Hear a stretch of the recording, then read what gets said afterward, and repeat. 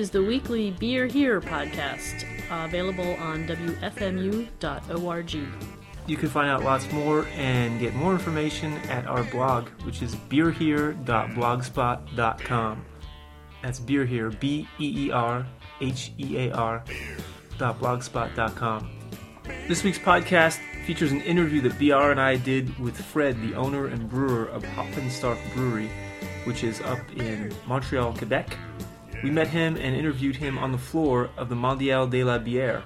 For more information about the Mondial de la Bière Festival, which took place last week in Montreal, and for much more information on the over 50 beers that we tried when we were there, you can check out our blog, which is beerhere.blogspot.com.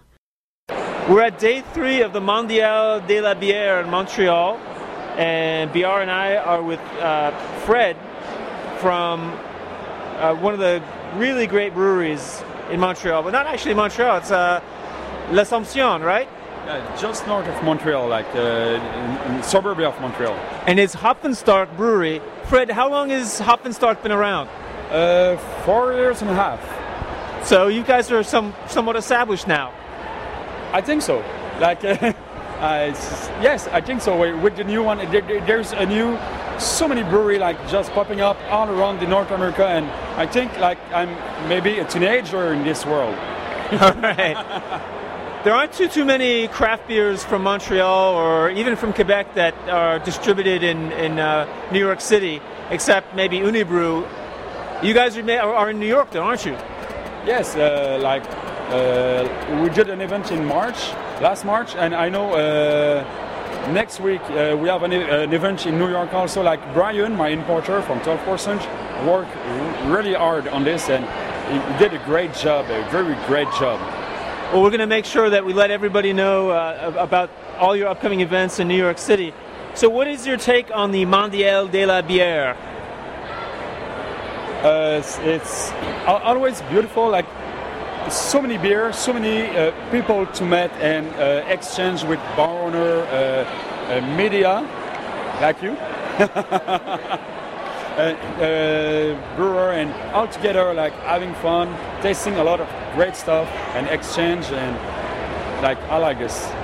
I was wondering, do you bring anything special to Mondial to introduce people to a new beer, or do you bring more of your standard beers? Normally, I always have my regular stuff because people like the Nostalgia Blonde, Post-Colonial IPA, this kind of stuff. And I always bring some babies, something new.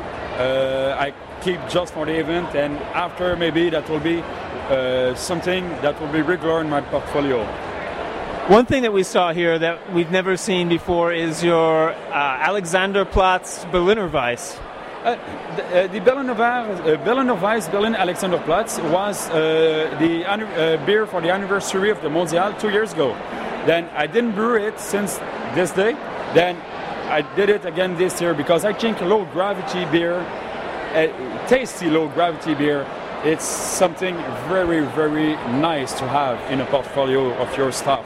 If you are able like to drink in the afternoon until maybe 6 p.m. and not being too drunk because you only taking ice stuff and very bitter stuff, like, and after you can go to the next step, and in meantime you have the time to exchange with people and talk and having fun. Well, out of the, I don't know how many beers I've had at this festival over the last few days, that's definitely in my top 5. Thank you.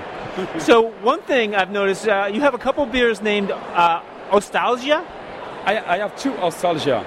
Nostalgia Blonde and Nostalgia Russe. Now I recognized on your poster something that not everyone will recognize. If you visited East Germany, when there was an East Germany, they had these particular little guys, right, on the signs on the walk, don't walk, that were different from the West Berlin guys. So what is that a connection there?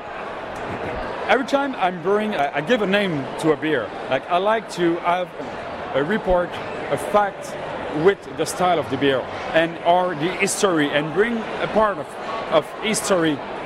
I used the name of the beer as a vehicle for information. Like, and Nostalgia also means East in German, and nostalgia, then they removed the N from nostalgia. And the nostalgia from East European way of living. And one of the reasons it's the Ample Man.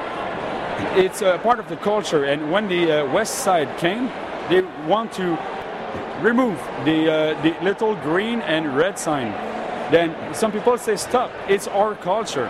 Then nostalgia, it's a movement to save the culture of the East European way of living. I didn't know that. That's quite interesting. Pierre, do you think you could come up with a nice question en français for, Fred is obviously Québécois, so I think it's only fitting that we can give him one question in his native language.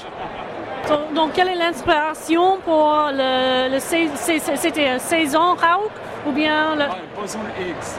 Oui. Pour la boson de Higgs, l'inspiration, j'étais en Europe, à Prague, précisément, et il y a beaucoup de bières faibles en alcool qui sont très goûteuses, mais faibles en alcool à la fois. Mais ils sont plus conservateurs que nous en Amérique du Nord. Donc, j'ai poussé un peu plus loin le style qu'eux ont en République tchèque, en amenant un côté belge dans les idées qu'eux peuvent avoir, les Allemands et les Tchèques.